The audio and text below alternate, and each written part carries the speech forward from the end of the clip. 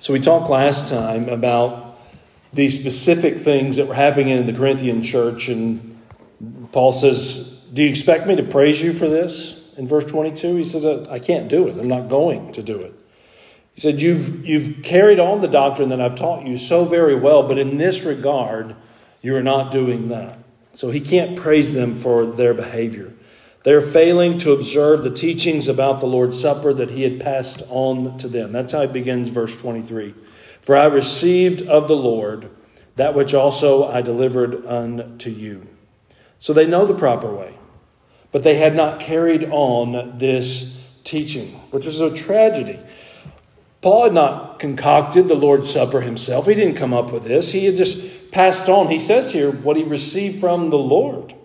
So he didn't specify exactly how he received it, but he's saying here, I'm just giving you what Jesus instituted, and I want you to continue these things that Jesus instituted. Now, it is interesting to think about, what does Paul mean here when he says, for I have received of the Lord that which also I delivered unto you? Now, we understand in his letters that he was being given it by the Holy Spirit, and then he was writing it down and passing it along there. But in this instance, he says it a little bit in a different way there, as if he had been directly given something, a practice, an order, a way, and then he had taught this to them as well.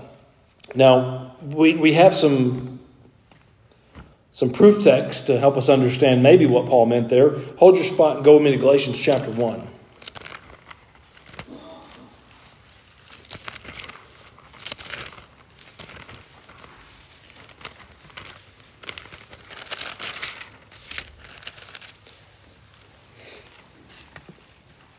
Every time I turn through this portion of the scriptures, I always remember I was taught as a child, Georgia Electric Power Company. That would have been Dixon Electric around here. It was Georgia Electric where we were. Galatians, Ephesians, Philippians, Colossians. Georgia Electric Power Company. Galatians 1 gives us some interesting information about Paul. So you know Paul. Who was he before he was saved? Saul. What was he doing when God saved him? Persecuting the church. Where was he when God saved him? He was on the road to Damascus to persecute the church. He loses his sight, and then he is taken where? Yeah, Damascus, to whose house? Ananias. Yeah, he's taken to Ananias' house, which had to be hard for those guys. They did what God had instructed them to do, or they felt led to do of the Lord. But this was a guy who would have you killed for the faith, and now he's saying he's part of the faith. You know, it's kind of one of those, yeah, sure you are. But then where does he go from there, and how does he become the Apostle Paul? Now that's information that a lot of people maybe don't understand or have never been taught or don't know. Well, Galatians gives us some information there directly from Paul's own mouth. Look at verse 15. He says, but when it pleased God, who separated me from my mother's womb and called me by his grace, to reveal his Son in me, that I might preach him among the heathen, immediately I conferred not with flesh and blood. All right, so where did Paul not get his training for ministry? Humans. He says, neither went I up to Jerusalem to them which were apostles before me, but I went into Arabia. So he said, I didn't get it from flesh and blood, and I didn't get it from the church in Jerusalem. He said, I went into Arabia. What do you know about Arabia? What do you think of when you think Arabia? Desert. That's what I think about. Maybe it was different then. Maybe it was something else. But I think God took him off into a desert place, a wilderness. Well, who else has God ever done this for? Jesus. Who else? Moses. John the Baptist. Seems to be a pretty normal thing. Now, when I was in Bible college, they taught us that MDiv takes 3.5 years, and that's probably about how long Paul was in Arabia. Maybe so. What do you think, Brother Hartzer? Is that about right? Was he in Arabia getting his Master's of Divinity? It's very possible, isn't it? And then it says in verse 17, and then he returned again unto Damascus. Then after 3 years, I went up to Jerusalem to see Peter and abode with him 15 days. But of the other apostles saw I none, save James, the Lord's brother. Now you can go back to Corinthians. My point in showing you that is, as Paul says here, for I have received of the Lord that which also I delivered unto you. It's very possible that while he's in the Arabian desert being trained, that Jesus is supernaturally teaching him things he needs to know there. The less supernatural way to take this is he was out in the desert kind of learning to depend upon the Lord and not his own background and education and his upbringing. That would be similar to Jesus' time there in the wilderness. He was tempted, but he was fasting and he was being taken care of through that time supernaturally. But then when Paul returned, he goes up to Jerusalem, and maybe there, once he's in Jerusalem after this time in the desert, then the early church, the leaders there instruct him. This is what we do. We baptize and do the Lord's table, and this is how we do it there. What's one other theory you could probably come up with in your mind of how Paul knew this? What's the Lord's Supper? Well, if he had gotten it handed down to him either in writing or verbally, hey, Paul, you weren't there, but this is what happened at the Last Supper, right? So maybe it wasn't as direct as, here's how to do it in the church, but here's what has happened, and Jesus instituted this. Either way, and I don't know that we could ever nail down exactly what Paul means here, other than he's passing along to them what he's received of God. However he received it isn't actually relevant, but it is interesting for you and I to be able to think through. Well, he gives a rebuke in verse 22. After the rebuke, he begins to review for those in Corinth exactly how to observe the Lord's Supper. And he tells them that the Lord Jesus, the same night in which he was betrayed, he took bread. When he'd given thanks, he brake it and said, take, eat, this is my body. And you go on down through the reading there, and he's just saying to the Corinthian church, here's what you're doing, and it's not, well, here's what you're supposed to be doing, and it doesn't have to be that complicated. For the sake of filling out the hour, I'm going to make it very complicated. No, for the sake of us understanding exactly what these elements are and what they are talking about, I want to spend some time just in these next 3 verses here. The instructions are very straightforward. So much so that it's almost as if Paul is giving some abbreviated instruction here. I don't think that is the case. I think he's just making the goal of the ordinance simplicity. Should it be hard to take the Lord's table? Should it be impossible to take the Lord's table? Of course not. Warren Wiersbe tells a great story in his commentary in this section here of one Sunday probably at the Moody Church, him serving the Lord's table, and he just noticed this person over on this side that was just broken up and never did come forward and didn't take the Lord's table, and then the service was dismissed and still kind of broken up over it. And he went to him and said, what's going on? And through some things that they said, realized really quickly that they felt that they needed to take the Lord's table and should take the Lord's table, but certainly didn't feel worthy to take the Lord's table. And his instruction was simply, come and dine. This is the table for sinners. And well, that's a wonderful, wonderful story from Warren Wiersbe. Now we understand that to mean repentant sinners. Should one find themselves in a manner of open sin and not repenting, well, they should abstain from the Lord's table. And that'll come in the verses that we still have for us. But I think he's keeping it simple here. He's trying to correct the Corinthian situation. What he's passing down even to us now is, here's the instruction. This is how the Lord Jesus himself observed this table on the night that he was betrayed. It accomplishes 2 things for us now. It reiterates how serious God is, that we simply read and obey his word in our practice. How do we know what the Lord's table should be? How do we know what we should do and not do in regards to the Lord's table? Well, there's the word, and we should read and obey the word. This also allows us to hold Paul's teaching as trustworthy. Where did he get this information? He just uses Scripture for Scripture. He says to the Corinthian church, now we understand Paul got a lot of things supernaturally, inspired by the Holy Spirit. But in this instance, if you're trying to decide, is Paul really getting things from the Holy Spirit, or is he just coming up with this and telling us that he is? Well, here's one instance of being able to prove, no, this is Scripture. Why? Because it just uses other Scripture. He laid out exactly what Jesus had done at the Last Supper with his disciples and gave that as the ordinance here to the early church. So wonderful, wonderful teaching for you and I. We need to keep the word at the forefront. We need to use Scripture. We need to read and obey Scripture. Paul's instruction then is that he took bread. He says, the Lord Jesus, the same night in which he was betrayed, took bread, and when he had given thanks, he'd break it.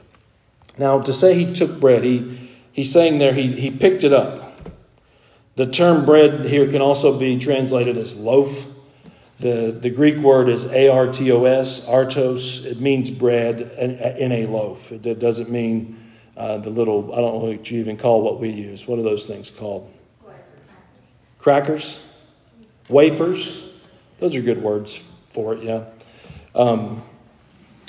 That's certainly not the understanding for what Paul is talking about here. I'm going to get to it in a minute why it's okay the way we do it. I'm way too much of a germaphobe to get into I'm going to hold a loaf of bread in my hands and break it apart, and you all got to eat what I just touched. I'm not in. I've seen that done one time. Yeah, absolutely. And sharing the cup, like, whew. But in that regard, you really got to trust the Lord, right? I'll explain in a moment more on that. But I do want you to understand the actual meaning of what Paul is given here. So Jesus took the loaf. He gave thanks. Now, I got to thinking through, what is he giving thanks for? He's Jesus Christ. He is God in the flesh. Well, surely he's giving thanks. Think Last Supper, he's there with his disciples. He's serving them. And as a part of this, ending this supper, he is saying to them, he breaks this bread and he says, take, eat. This is my body. What is he giving thanks for? The physical provision, maybe, yes. But he's doing more here. So I think the thanks that he offers as a part of this ordinance is conveying doctrine. It's conveying the importance of what is happening here. Let me read you Calvin. Calvin said, the giving of thanks has a reference to something higher.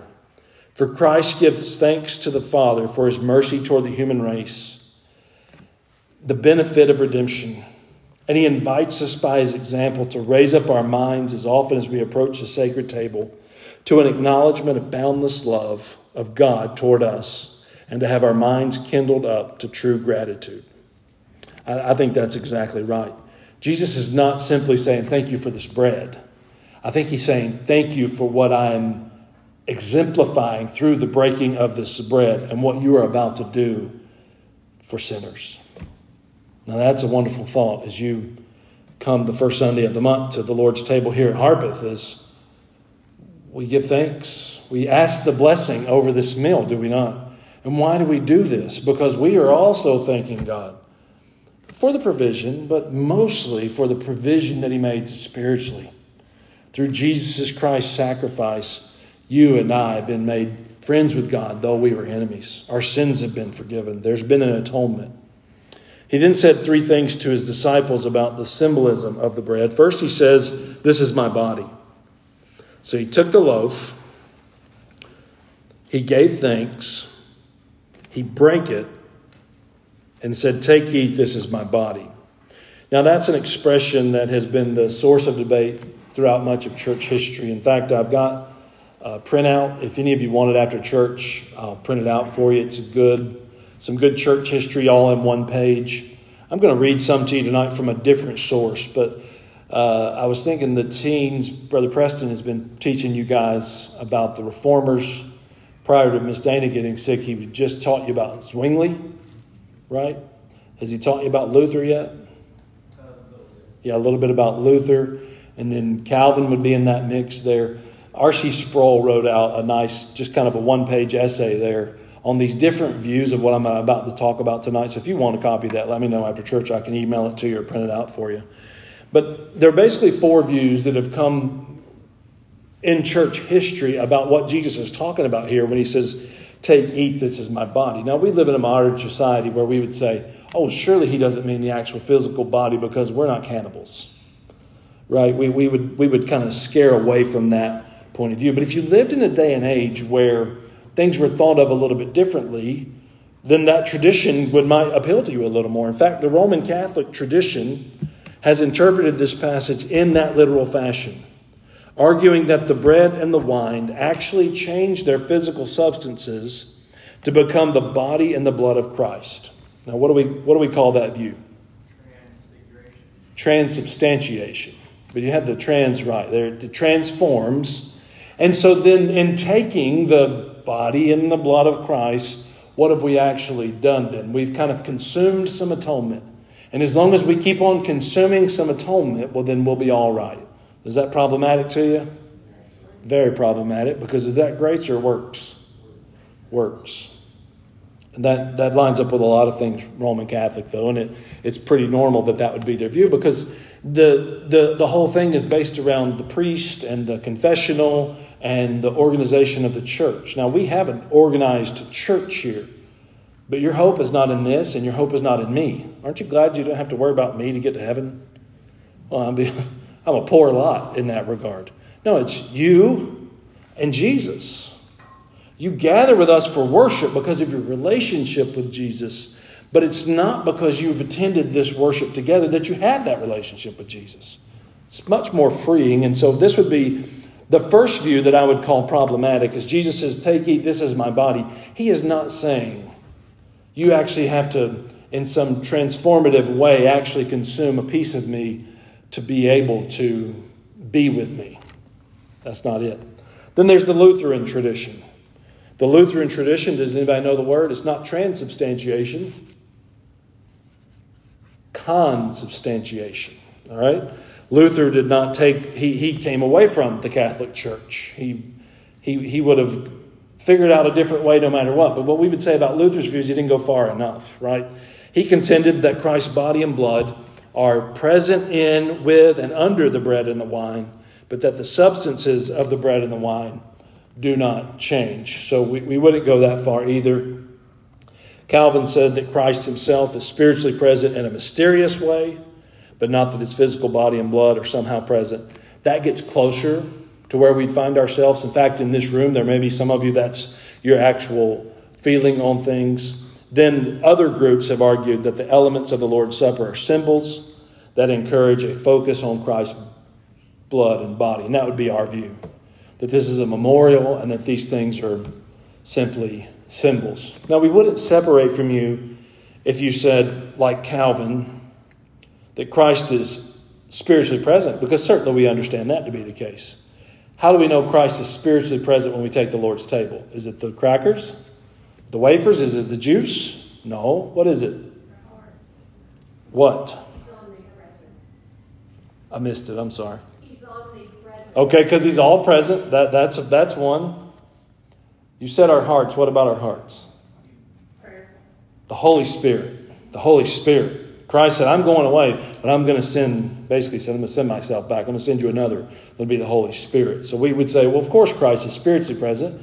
There's one other element that's a part of that worship ceremony that we would say for sure makes him spiritually present. Okay, that magnifies, right? There's something else. John 1. In the beginning was the Word. So we have Christ in the Word. So if we're using the Word, which we do, when we take the Lord's table, well, certainly we would say Christ is present there. But to do it in Calvin's words, which is very unique for Calvin, given his takes on other things, that he's present in a mysterious way, still gets you over to sort of that Christian mysticism we don't quite know. Calvin probably slapped me for calling him a Christian mystic. So I'm not trying to say that about him here, but we wouldn't. I personally won't go all the way to his view, and I don't want you to misunderstand when we take the Lord's table that's it. We simply are doing as we've been instructed. There is some spiritualness to it, and we get to more of that here in just a moment. But of these four views, ours would be that these are symbolic elements that cause us to focus on what Christ did for us and what he's yet to do. All right, if you want lots more church history on that, I can give you a one-page printout, and then there's lots more after that. So he says, this is my body. And then he says, which is broken for you. Now, those are problematic wordings. Somebody tell me why that's problematic wording. Was Christ's body broken? Did any bone break in his body? No, in fact, it was prophesied in Exodus. Exodus talked about the one of the sacrifices, don't break a bone in it, right? Symbolically pointing us towards Christ. In the Psalms, I think it's Psalm 34. Let me see if I wrote it down. Psalm 34:20. There's a prophecy of the Messiah that says not one of his bones will be broken. So for some people, this kind of becomes like a head-on collision. Like, well, which is right? Was Paul right that his body was broken? Was Jesus right? Were the Old Testament prophets right? We know for Jesus to be the Christ, he has to fulfill these Old Testament prophecies, every jot and tittle, right? It can't be most of them and maybe we got one of them wrong. So we need a proper understanding of what is being said there. Most of your Bibles probably don't even read that way. What does somebody else's say here? Which is for you. Yeah. This is my body, which is for you. I don't particularly love going that light on the translation. What I like is, which is given for you in death. Sound very wordy. but you get the idea. Broken is to die. So the word that we would take here and say, this is my body broken for you, is simply saying it's going to die for you. It doesn't mean that a bone was broken. Now, it was customary for the host to break the bread for their guests. John chapter 6, Mark chapter number 6 tell us the story of Jesus feeding the 5,000. And we read in that as he prays and he takes the loaves and breaks it. And then the miraculous feeding of the 5,000. So we don't read into the actual breaking of the loaves here that somehow or another Paul's portraying Christ's body being broken. Because we know from these other passages. In fact, John chapter number 19, verse 33 through 36, factually record to us that none of his body was broken in the crucifixion. I think it was a kind of a unique thing that it didn't happen. You can probably get your head going around the crucifixion story. The soldiers came by. What were they going to do? They're going to break their legs to hurry up and speed up the death. Because without the legs, they couldn't push up to get oxygen, so they would just suffocate quicker. Because why? Why did they want to do this in a hurry?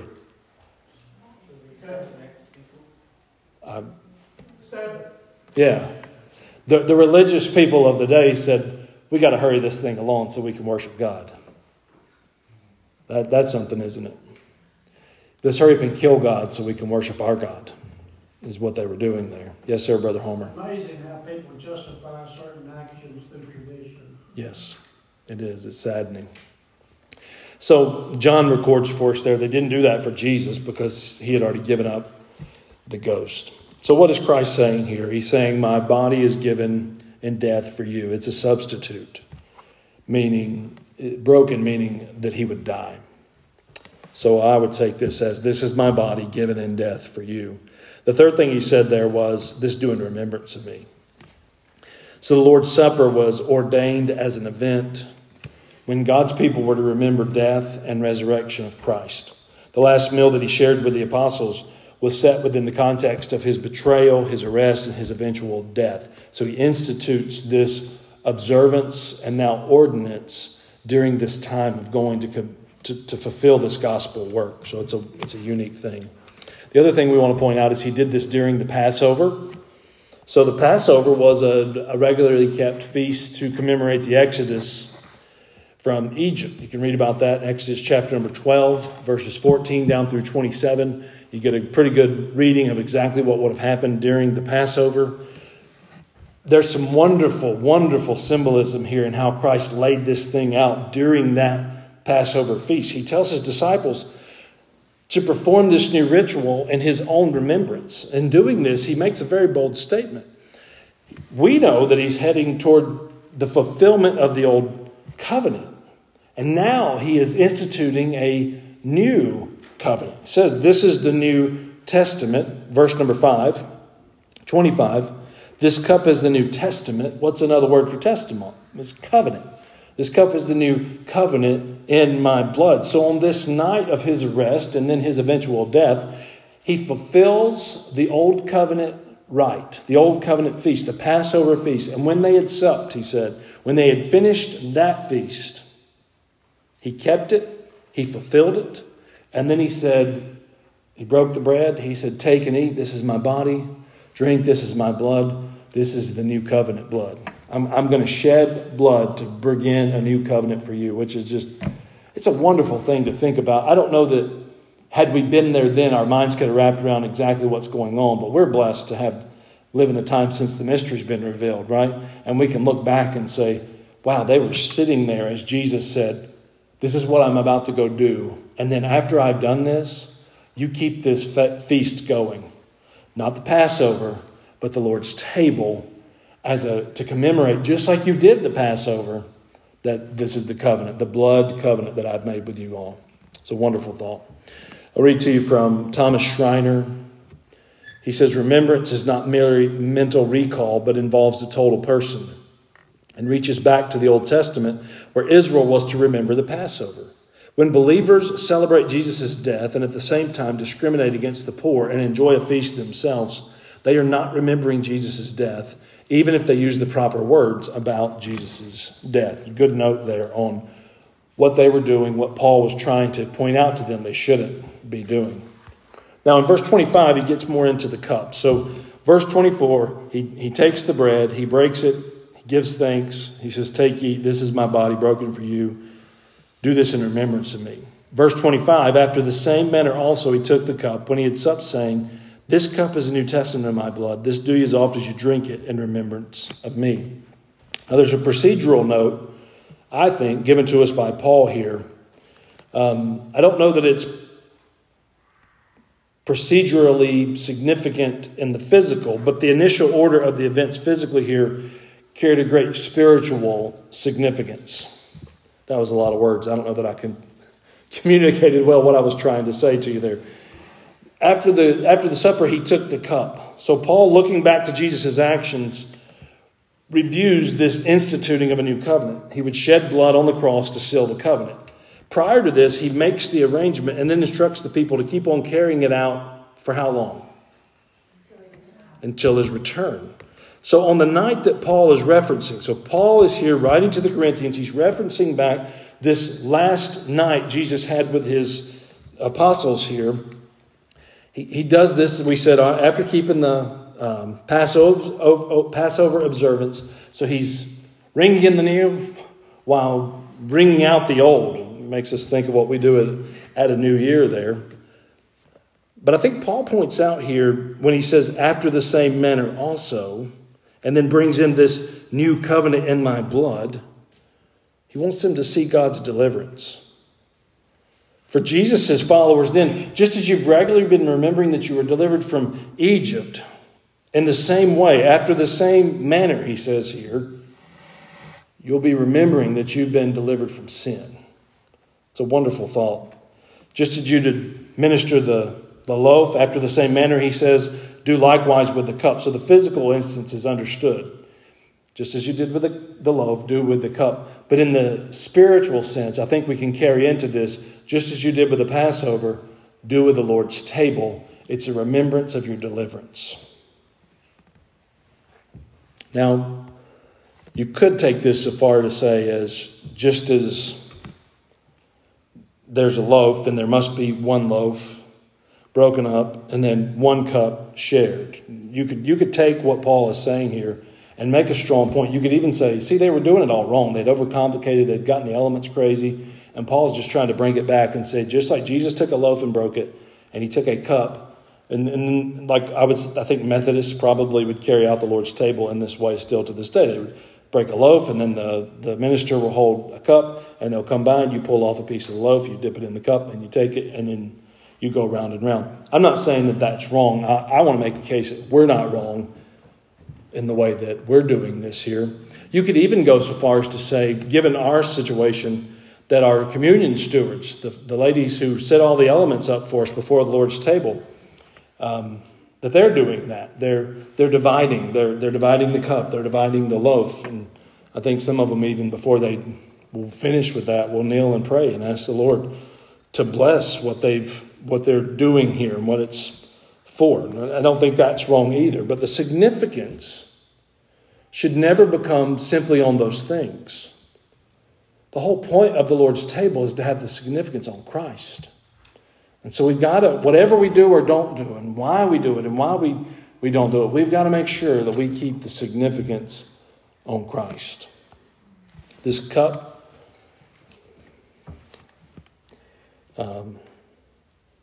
wine, the Bible talks about it there. We can be careful with that one as well. Certainly that would have been the element used in Jesus' day, if for no other reason, to make sure that what was being consumed was purified as often their water was not. In our day, why would we say it would be wrong? Well, I'm going to answer you. Don't answer. I don't want to hear your answers. I'm going to give you the reason. It would be wrong in our day for us to serve wine communally because how many of you in here tonight are under 21? Raise your hand if you're not 21 yet. Yeah. So it'd be illegal. I don't want to be an illegal bartender up here serving that out. Now, there are churches who will use actual wine, and I'm not saying that we should call them into the... Who is the police over this? There's a certain kind of police, the DEA or somebody. I'm not saying that's the case. And if other congregations decide to do it this way, but in our instance, in our understanding of what this is, would it even matter if it was just Kool-Aid? Shouldn't matter, should it? I mean, if times got hard and we just had to put water in the cups or whatever it is, I think as long as we understand the purpose, then the element is not as significant there. But there's a lot of churches that I think are missing the point. They're adamant. Well, if the kids aren't supposed to have wine, then they just shouldn't take the Lord's table because the Bible says wine, so it needs to be wine. And I don't mind so much that someone wants to use wine as the element. What I mind so much there is they put so much focus on the element, which is taking focus off of Christ. In the same way with the bread and all of these things. It didn't occur to me till just probably like 2020 that some weren't able to take the Lord's table because of allergies. And I said, well, my goodness, we can fix that. And so we started purchasing the gluten-free ones. And, we don't want to take away from or add to this observance in any way for any function. All right, so this cup was a new covenant in his blood. Keep the main point here. I like Alistair Begg says, keep the main things, and the plain things, right? That's exactly what we need to do here. This cup, this wine represents the new covenant in Jesus' blood. His sacrificial death paid the debt for sin. His death made it possible for the people to enjoy forgiveness and new life in him.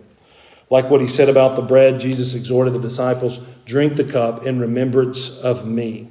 The main purpose of the Lord's table is to draw the participants' attention to the centrality of Christ's work on their behalf. The importance of this pattern for Paul is evident from the fact that he repeated it 3 times. Do this in remembrance of me. Whenever the church participates in the Lord's Supper, Christians proclaim the Lord's death until he comes. That's what he says in verse 26. For as often as you eat this bread and drink this cup, you do show the Lord's death till he comes. So there's a thanks. There's bread broken. There's juice sipped. All of this is symbolizing how we received a new covenant. We do this to remember, and then we do this to look forward. So we look back, we look at the present, we look to the future every single time we take the Lord's table. There's also an evangelistic gospel note to be made here. The word is to show. You do show the Lord's death till he come there in verse number 26. The Greek word is Katangelo. I wanted to say Jello when I was reading that earlier. Katangelo, I believe, is the southern version of pronouncing that.